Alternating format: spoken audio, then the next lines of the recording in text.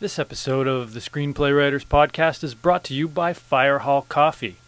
Firehall Coffee, serving coffee, tea, and espresso just off Cambie Street in Vancouver. The best coffee and espresso in Vancouver. Firehall Coffee.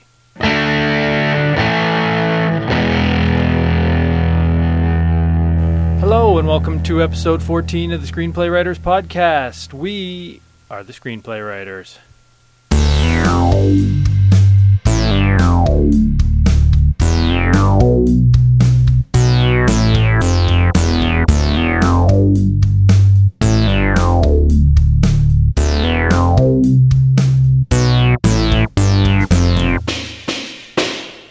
Hello and welcome again to episode 14 of the Screenplay Writers Podcast. I'm Ryan Abbott. My name is Nathan Hare. And this is the only podcast by, for, and about screenplays, which you probably already know. Nathan, how you doing? Yeah, I'm doing well. How about you? Doing great. Looking forward to this episode where we're going to be talking about twists and software. Kind of a doubleheader, dual theme. I've heard episode. of a doubleheader in baseball, but I don't know about Right. podcasts. But we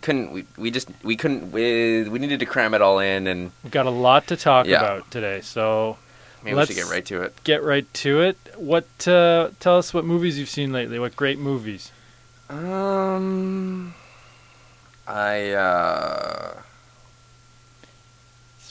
Been kind of a weird summer for movies. Definitely. I guess. I haven't seen... I'm trying to think what I've seen that's really stood out. Because usually they have summer blockbusters, but it does kind of seem like that trend is declining, and it's not necessarily as big of a thing as it used to be, maybe. No, Busters is more like it. Just busts. Yeah. Because they haven't been very good. Yeah, absolutely. Haven't seen too much.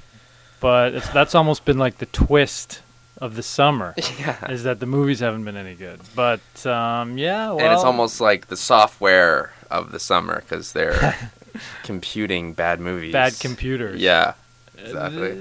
Well, that's an interesting point you bring up. I mean, we're talking about software today to help us write screenplays, which is absolutely essential, really, for screenplay writers to have. But studios use complex algorithms to determine oftentimes what are going to be the big blockbuster movies, each year. That's just a proven fact. Well, it's true. It's because they look and you can tell, like, for example, like Wonder Woman, they know, okay, what's popular right now, and they'll put it in the computer and it outputs Wonder Woman. Yeah. And it just doesn't have the same heart as these old ones like they used to have. I remember something like Jaws. Like, there's no way that came from an algorithm, Exactly. And if it did, it was not a computer algorithm. It was done by hand. Yeah. They would tabulate the numbers like we used to on a piece of paper and pencil. And that, in many ways is more accurate than computers. It has a human touch. It has a heart, like you said. Yeah. Because you can't program heart. I've always said that. That almost sounds like a little tagline for a movie. You can't program heart. Maybe a romantic comedy where a computer professor and a programmer at a YMCA. I don't know. I'm just spitballing. No, I like here. this a lot. And you know what? I'm almost picturing this for the tagline. You can't program heart, or can you? Yeah. Because then you're not sure. Yeah. Because really it should end up that you can program heart. I think that will be the takeaway of this movie. Maybe it's called Heart Bros or Heart Brothers. Yeah. But they're actually robots that, have been created, and we're trying to figure out if they have sort of human hearts. Well, I feel like that's been done a bit, but there must be some kind of twist we can put on it. Absolutely. What would that twist be? Maybe they're like, they wear matching jeans. Okay. Keep going. And that has an effect. Somehow that it is hard to brainstorm relevant. off the top of your head. Yeah. I need a whiteboard. Yeah. If I'm going to be brainstorming, I it don't is have true. a whiteboard. I prefer a notebook and pen. Yeah. You're a notebook guy. Yeah. You're a notebook guy. You're always carrying around a notebook. We're going to talk about at a future episode. I think we've got it penciled in for around 75, episode 75. tracking ideas. Yeah. Ideas. How do you keep track of your ideas? We've got about the first 80 podcasts mapped out. So look for that one. It does follow the 3-act structure almost. Our podcast trajectory. Yeah, that's right. But speaking of future episodes, this is exciting. We actually are meeting with someone pretty exciting coming up, hey? We are, yes. It's really going to be really exciting. People, listeners to the podcast will remember maybe episode 2, where in Logline Cage Match I presented In Memoriam, my concept about a woman with a photographic memory who gets the nuclear codes. Big tie-in, marketing tie-in with Tourism New Zealand. That's the concept. I have a friend, Nathan and I have a friend who's really connected to the industry, named Agent Nick. That I've passed that screenplay along to, and we're going to see what Agent Nick says. He has an uncle who's an agent. So hopefully Nick has passed that screenplay along, and I have a feeling there's going to be some good news. Let's just put it that way. So stay tuned for that. And you said we could only submit one. Yeah, screenplay.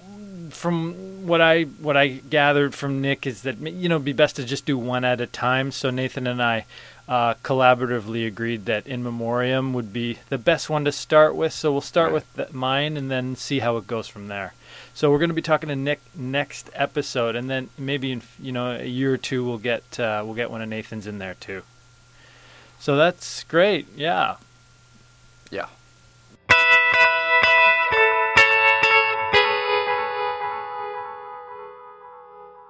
So let's talk twists. Yeah. What is a twist, Nathan? Well, it's kind of something that happens at the end of the movie that's different than what you thought was the reality. Right. And it's kind of a little bit of like, okay, I did not see that coming. Yeah. I think that's the key, is not seeing it coming. Yeah, if you see a twist coming, it's true. A twist, is sort of like a bend in the road where you can't see what's beyond that bend at all, but it might be good or it might be bad, but you just don't see what's there. So a twist, like you said, the movie's going in one direction, and then all of a sudden something happens that completely reverses your expectations. Yeah, and it's often not like a full switch of genre. It's not like you're watching a romantic comedy and suddenly becomes a horror. Well, that would be a fun experiment for someone to try. That actually is a great idea. Yeah. But oftentimes it's just something kind of small. Maybe it's a killer that you thought was innocent, and then he's good or he's bad. Or maybe it's someone you didn't think that they were who they were. Absolutely. A good example of twists is watching the TV show Murder, She Wrote. Because you never really expected who the killer was going to be when you started off watching the show. It was often a twist. Nathan, have you seen that show? I haven't. I haven't heard of it either. This is an older one? It's from the 80s. But I would just watch it on reruns. It's not like I remember watching it when it was on. Right. Me either. But the other twist master, I call him the twist master, is M. Night Shyamalan. Right, yeah. Absolute, I'm a Shyamalaniac, M. Night Shyamalan super fan, because he has mastered the twist. It's become his trademark, so much so that each movie I go to, I should be expecting a twist, but the twist comes from so far out of left field, I'm still surprised every time that there's even a twist. I don't know what it is, but I get into that movie and start watching it, and I'm thinking there's not even going to be a twist in this one. And then it comes again. Yeah, that's how you can always tell it's one of his movies. Personally, I'm not so much of a fan of his, just because some of his movies are so downright weird. I'm just like, what the hell? How did he come up with this stuff? But it's still fun to watch, and the twists are fun. I mean, that is the thing with twists. You don't want to overdo it. You don't want to. That's true. You don't want to over twist it. Yeah. Because if you do a double twist, then you're just back where you were. I will say though that all this talk about twists reminds me of Ice cream, yeah, ice cream cones, nice donuts, and Twizzlers. Sugar Twist donuts. Yeah. One of my favorites. Top 5 donut for me. Yeah, it's pretty awesome. Right on. Well, let's slide over to software because this is a double episode. Yep. Why waste time? So software, what software is essential for screenplay writers? Nathan, what's your take on this? Well, I think that, screenplay writing has a very particular format, and this is the sort of thing that the industry, if you know this format and you can reproduce it with your screenplays, people in the industry are going to take notice because it is a kind of mark of like, okay, this person gets it. So, and there are computer software programs that will do this for you. It's actually pretty easy. There's Final Draft, Celtex. These are all good programs. But personally, I say you can just use Google Drive or Microsoft Word. Google Drive. Yeah, I was just gonna say it's Microsoft very simple. Word. Yeah, like you said, those other ones, Final Cut, and all these guys, I've never really used them. But what I find is why overcomplicate it? Open a new file, save. I don't.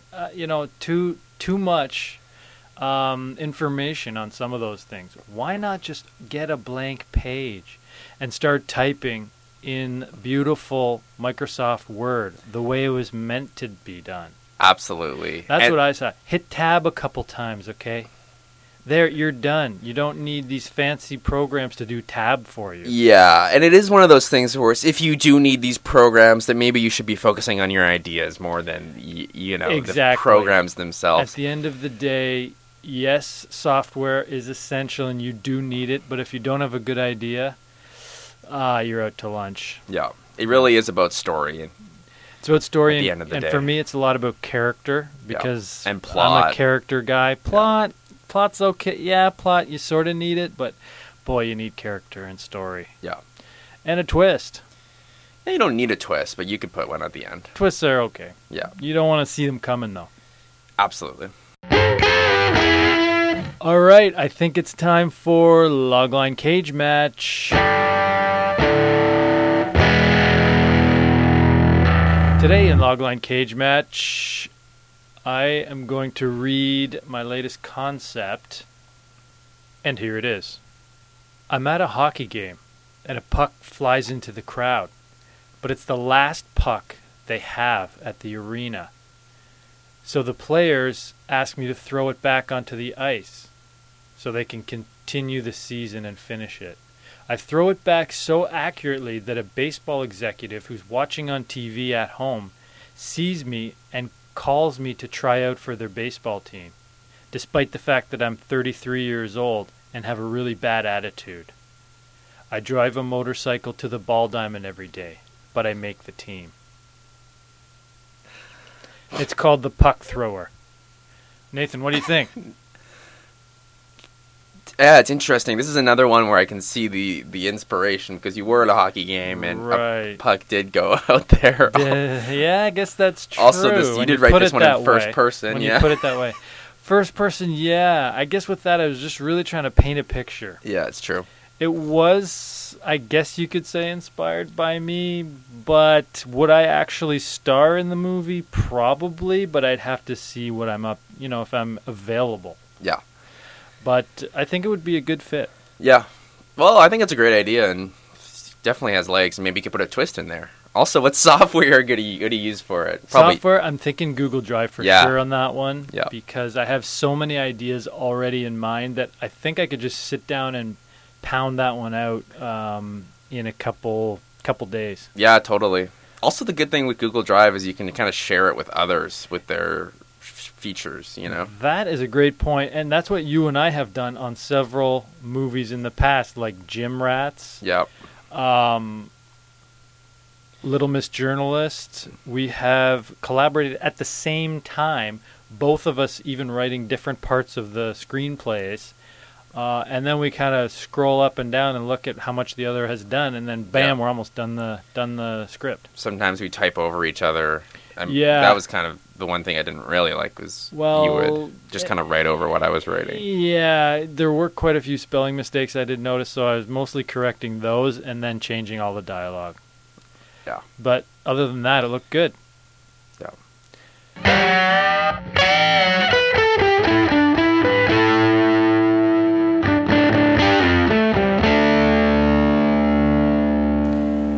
Well, that about does it for today's episode of the Screenplay Writers Podcast. Thanks so much for listening. A huge thanks to Fire Hall Coffee, and sorry to hear what's going on at Steam Engine Coffee. Just doesn't sound like people are having a very good time there right now with the staff morale is really low. But Fire Hall is fantastic.